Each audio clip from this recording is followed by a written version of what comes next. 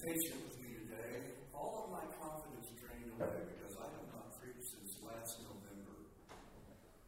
And that was to a room of 3 people. I haven't taught class since last April. We normally teach the 4-hour format at Wayland Baptist University. I'll try not to do that today. Some of you remember Bernie Madoff. He ran a massive Ponzi scheme from the 1970s until his arrest in December of 2008. The Ponzi scheme finally collapsed with the worldwide financial collapse. And it was a crime of shocking proportions. He defrauded 37,000 people in 136 countries out of approximately $65 billion. That's crazy. Well, when I throw out numbers like that, it all sounds a little abstract. My cousin Keller works in the financial industry, and one of his friends was Mark Madoff, Bernie Madoff's son, he and his brother turned their father into the police. And he said in private conversations with Mark, after the whole scandal broke, he could not reconcile who he thought his father was, who was he had the golden touch on Wall Street. At one point, he was the president of the NASDAQ. He surely didn't know about the scandal, and he could not reconcile that. And on the second anniversary of his father's arrest, he committed suicide in 2010. Chasing after riches and only thinking of yourself leads to misery and loneliness and a lot of collateral damage. But in contrast, people who devote themselves to God, building meaningful relationships, giving and serving others find meaning and joy in life. Today we're going to be considering a parable focused on the calculating use of resources. And the main character of the parable is a similarly dishonest person to Bernie Madoff.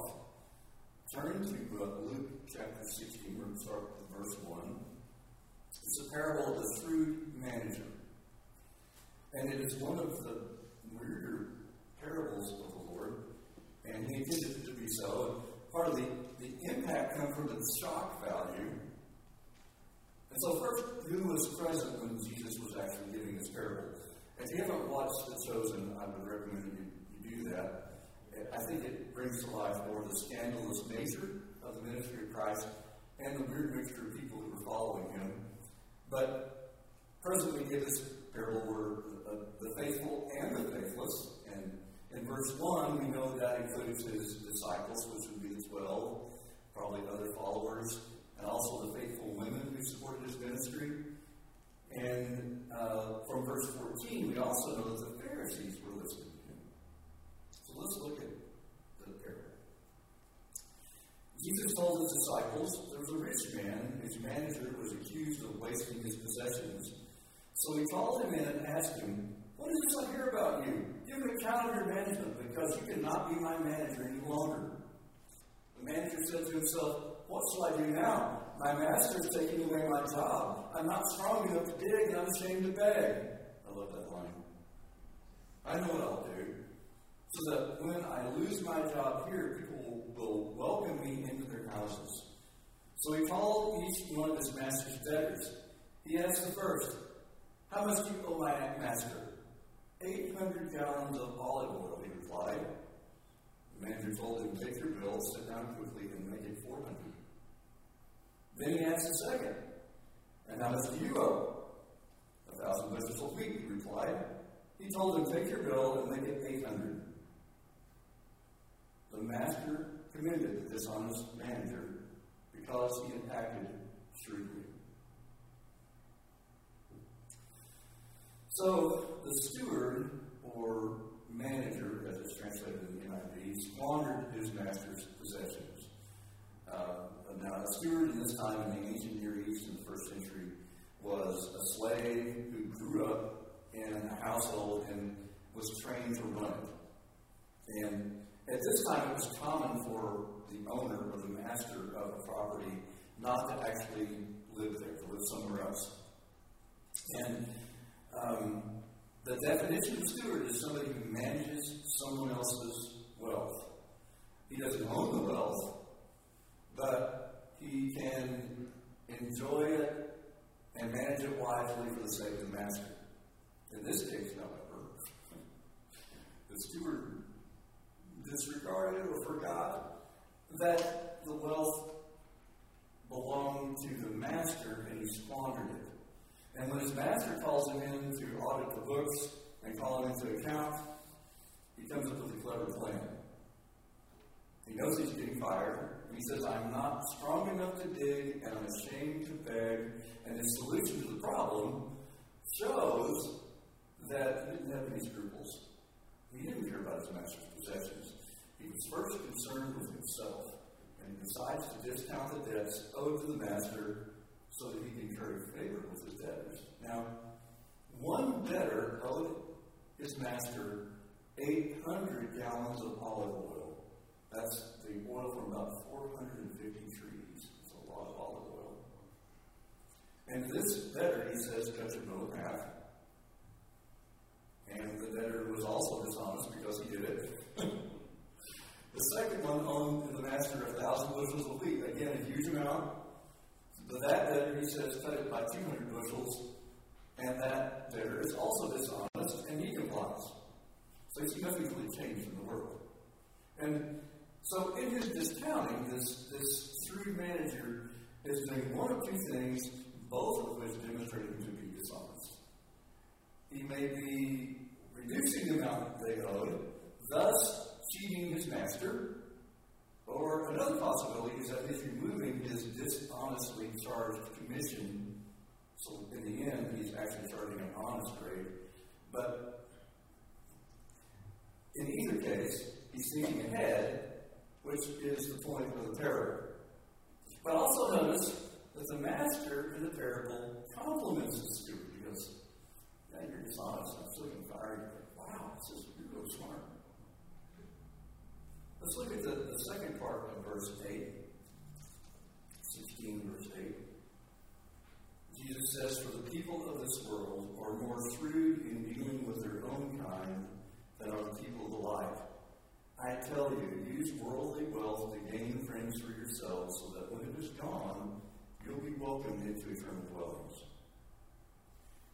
Here, Jesus suggests that we should focus on God's kingdom as intensely and with the cleverness of this dishonest steward. And now, before we judge this steward too severely, I think we need to take a look at how faithful we are at dealing with what God has given to us. Now, whether we have a little or a lot, we are stewards of what God has given us. And some of us have a whole lot of stuff, and some of us don't have much, but we're still stewards of what God has entrusted to us. And the day is coming when we will answer to God for what we've done with what He has given us. Now, let me say this. I don't derive any income from the church. I don't have a dog in this fight. But a good beginning for Christian giving is 10% of your income. People have asked me, should I tithe on the net or the gross? And my answer is, which one do you want God to bless? Your gross or your net? But we derive spiritual benefit from our pastors, from the ministry of this church, and everything that goes on here, and we should be faithful to give to the church, to support our pastors and our church and pay the bills and all of that stuff. That's an important thing. But it's not just money that we're stewards of. We're also stewards of time. And the parable's lesson is that the steward, dishonest as he was, used a brief window of time to prepare for the future. Time is fleeting. And we should use the minutes God has given to us wisely. And we're also stewards of the gifts and abilities God has given us. And 1 Peter 4:10, Peter reminds us that we should use those gifts faithfully. It says, each of you should use whatever gift you have received to serve others as faithful stewards of God's grace in its various forms. In other words, we are to use our abilities to share the gospel, to minister to the hurting, to encourage each other, because one day we will give an account to God for the way that we use those things. Right after Heather's brother graduated from Northeastern University in Boston, there was an academic conference I went to in Boston, and I stayed with him. At that time, he was living in a boarding house in a tiny room. I slept on an inflatable mattress at the foot of his bed. He didn't have a car. He was working for Massachusetts Financial Services and studying for his Chartered Financial Analyst certification. And he didn't have many possessions at all. So that's what was in that little tiny bedroom. And at Massachusetts Financial Services, at that time, was still very formal. In his closet, I remember he had his suits lined up, blue and gray business suits. And he said, I'm either working, running, he's a big runner, eating, sleeping, or studying for this exam. That's all I do.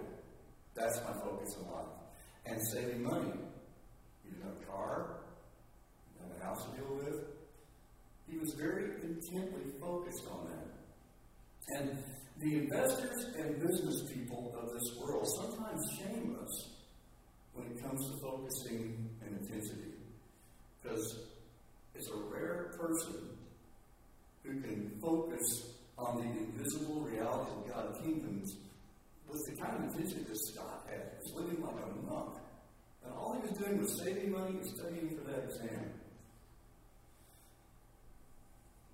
The lesson of verse 9 is that there will come a day when we can no longer make money or use our talents for God, and we should use our talents and our money while we can, in a way that provides for an abundant welcome in eternity. In other words, what we do with what we have now affects not the fact, but the quality of life in eternity. It's a clear teaching of Scripture, and it's just as evident in the teaching of Christ that we can store up treasure in heaven based on what we do with treasure on earth. That's the teaching of this parable. And then there's a lesson of faithfulness. This is the last part of this passage, and this is 16:10-13. Whoever can be trusted with very little can also be trusted with much. And whoever is dishonest with very little will be dishonest with much. So if you've not been trustworthy in handling worldly wealth, who will trust you with true riches?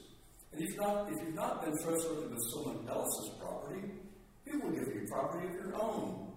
No servant can serve two masters. Either he will hate the one and love the other, or he will be devoted to one and despise the other. You cannot serve God and money. Followers of Christ who are faithful in using money are also devoted to using true riches. That is, matters of spiritual and eternal importance. And in contrast, those who are unfaithful in using money are unfaithful in matters of eternal significance. Before I met Heather, as a young man, I was very focused on money, my possessions, my attitude was money is mine and nobody else's. And I had a car that I liked very much. It was a good car. It was a 1983 Caprice Classic, also known as a living room on wheels or a landmark. It's the kind of car that was good when it was chopped. Had all the power features. Great car. My friend said he wanted to borrow it to get some people at the airport. And I said, no, because it's my car. And the next morning I woke up to go get it, to go somewhere, and someone had stolen it that night. And I thought, okay, God, I got the message. It's yours. Everything I have is yours. You can take it if you want to. By the way, I got the the car back. The police found it. The insurance company repaired it, and I got the tools they used to hotwire the car. I think we still have those wire cutters. Do we still have the wire cutters from there? The old saying goes, show me how a person uses their money, and I can tell you the condition of their spiritual life. Now, this parable has mainly to do with material wealth. Why is Jesus so concerned with that aspect of our lives? It's because the love of money has a seductive power. If we are to be single-mindedly devoted to the Lord, we can't succumb to the love of money.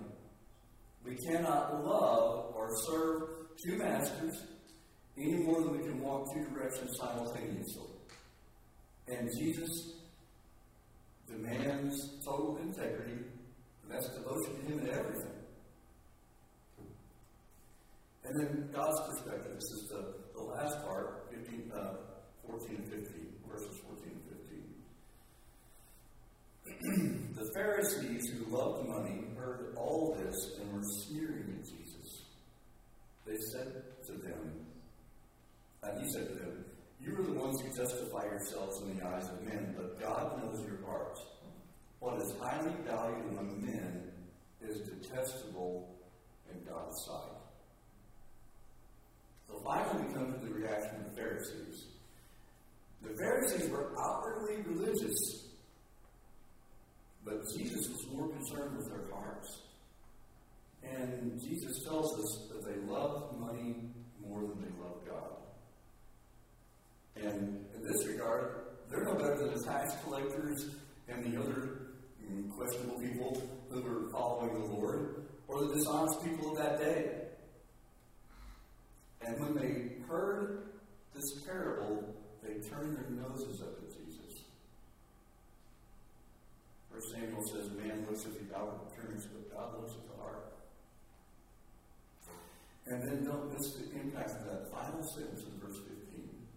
What is highly valued among men is detestable or vile or an abomination, depending on how you translate it in English, in God's sight.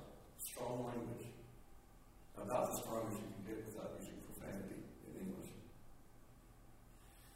Many professed Christians make the same mistake as the Pharisees. They honor God with their lips, but they live like the world, and that's an abomination to God. Now, I don't know all the reasons it's an abomination to God, but at least one reason God doesn't like it is that when we love money and we only live for ourselves, is that we chase the wrong things. In the end, chasing money and looking out for number one leads to loneliness, regret, and misery. Harvard University has spent millions and billions of dollars on something called the Harvard Study of Adult Development. You can look, probably the best, easiest reading is the Harvard Gazette. You can look more at the study. You can go down a deep rabbit hole on this. They started the study in 1939, and there were 724 men in it originally. Started during the Great Depression. About half of them were sophomores at Harvard College. John F. Kennedy was among them. The other half were teenagers from the poorest neighborhoods in Boston. And they followed these men. There's only a handful of them still alive that are in their 90s. But they followed them over, now 82 years.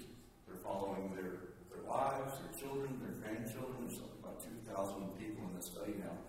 They go back to them every 2 years. And they do interviews with them, they do blood work, they do brain scans, they do physicals, all kinds of stuff.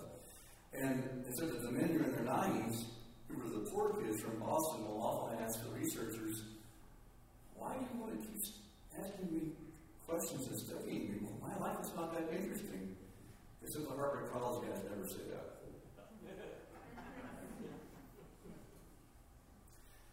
But over 82 years of collecting mountains of data and all this medical evidence, the researchers have found that the keys to a life of joy are good relationships and serving others.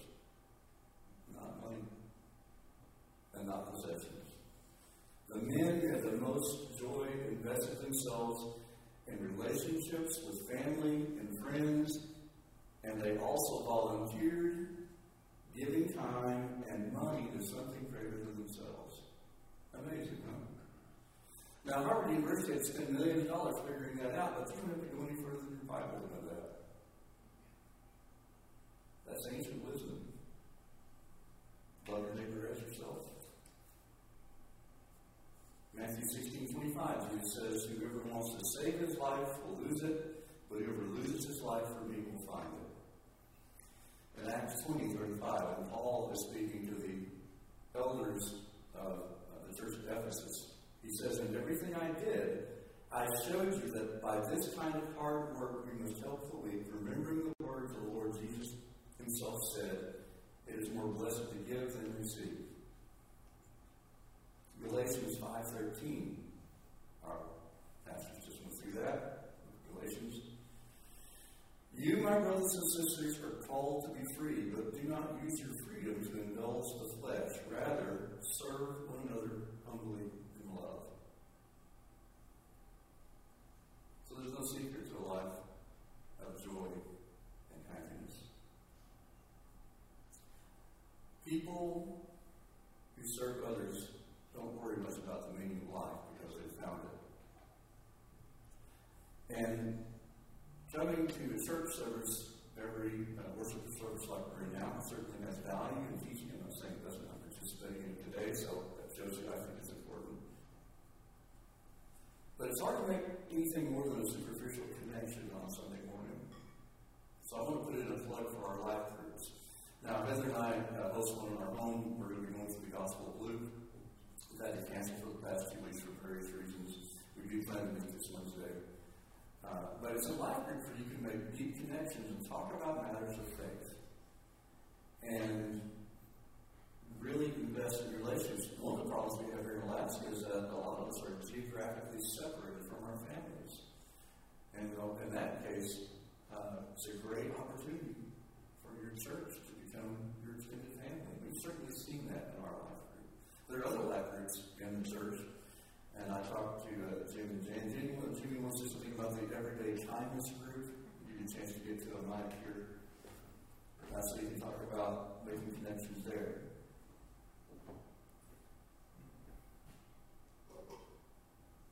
Thanks, Don.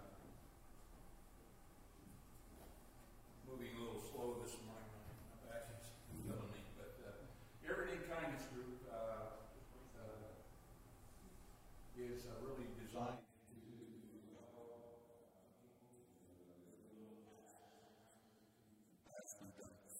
things better items for homeless people. We have been trying to spearhead the Operation Christmas Child, which is gathering up toys to send overseas to children, which is a great program not only to fill their hearts with joy for the toys, but to lead them to the Lord.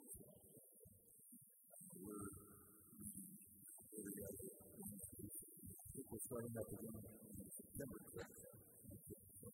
We're looking for people to help out. We're a small handful right now. And I started out with the Christmas child and help design some boxes to put out in the baby on it because of the we'll start that up again. So people will help out. Yeah, some minutes. Always you know, the benefit society. Go to your house and don't talk to anybody and don't do anything. But we do need to make an effort to reach out and make connections. And I think the progress we've made with the vaccine certainly makes that possible. So, yeah, that's all I got. That's great. Lord, thank you for today to look at your word and what this parable says about our material wealth and how we use those things that you have given us. We pray, Lord, that you would help us to resist the urge to isolate, to reach out to people who need us. Not to hold on too tightly to our material wealth, but to realize that everything you've given us to use is ultimately yours.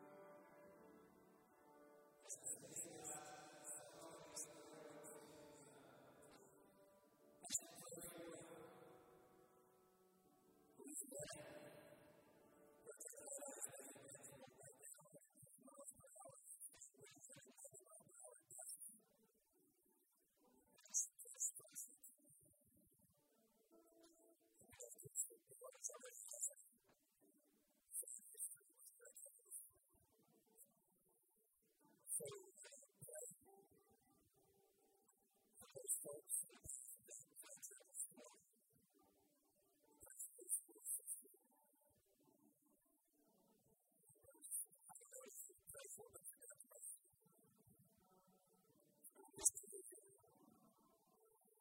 And also Scott Word. We've been praying for Jeremy's dad and Bob. With COVID-related issues and things have been going well. So they're going to as well.